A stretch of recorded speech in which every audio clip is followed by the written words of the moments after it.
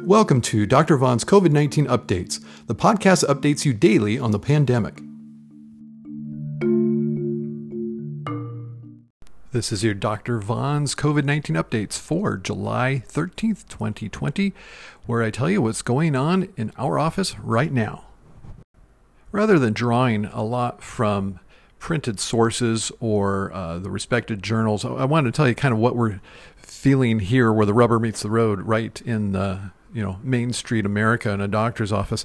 We are actually in a county, Placer County of California, that has, relative to a lot of other parts of the country, very few cases, but enough that we have to go back to stage 2 of our reopening because we had more than 100 cases per 100,000 residents over a 2-week period. I think it was around 114 most recently. Maybe it'll last for just 3 weeks, maybe it'll last longer.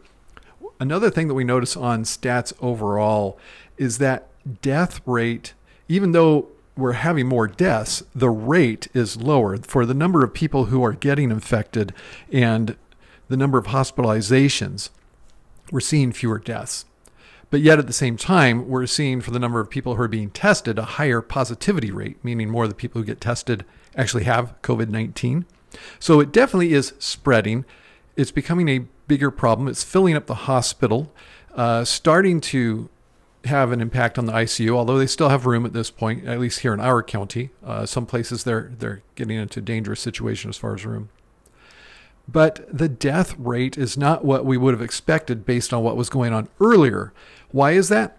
Well, I can speculate if you want. Maybe it's because we have more refined treatments. A lot of things happened in New York early on in the pandemic were discoveries of how to treat these patients with high flow oxygen and turning patients frequently and not intubating until absolutely necessary.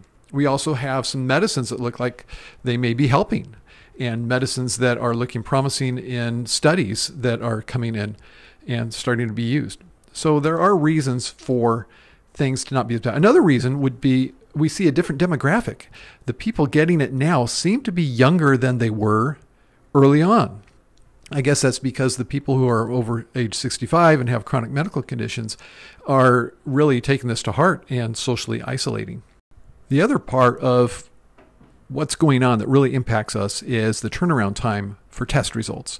Right now, it's 10 to 14 days for us to get our tests back for patients we're testing for COVID-19. We fully expect that most of them will be totally resolved. Their symptoms will be resolved by then. And by then, the people that they infected from their having the illness and being infectious will be symptomatic and in the middle of their course of symptoms. That's a little frustrating. So we're having to pull back on testing just because the testing centers are being overwhelmed and the equipment that they have available and the reagent for doing the test. So we're backing down to just doing it for preoperative clearance and for patients who have acute symptoms, not for people who had symptoms or came in contact with somebody like we had been previously when we seemed to have a plentiful supply and rapid turnaround of tests.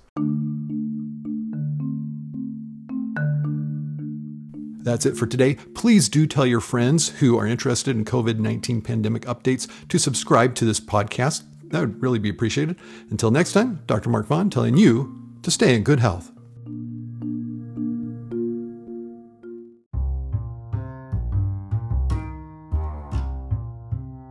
This is the part of the program where we respond to messages sent through the link in the description of the show. You can also find the link for messages that you can leave, a voice message, at anchor.fm/COVID updates.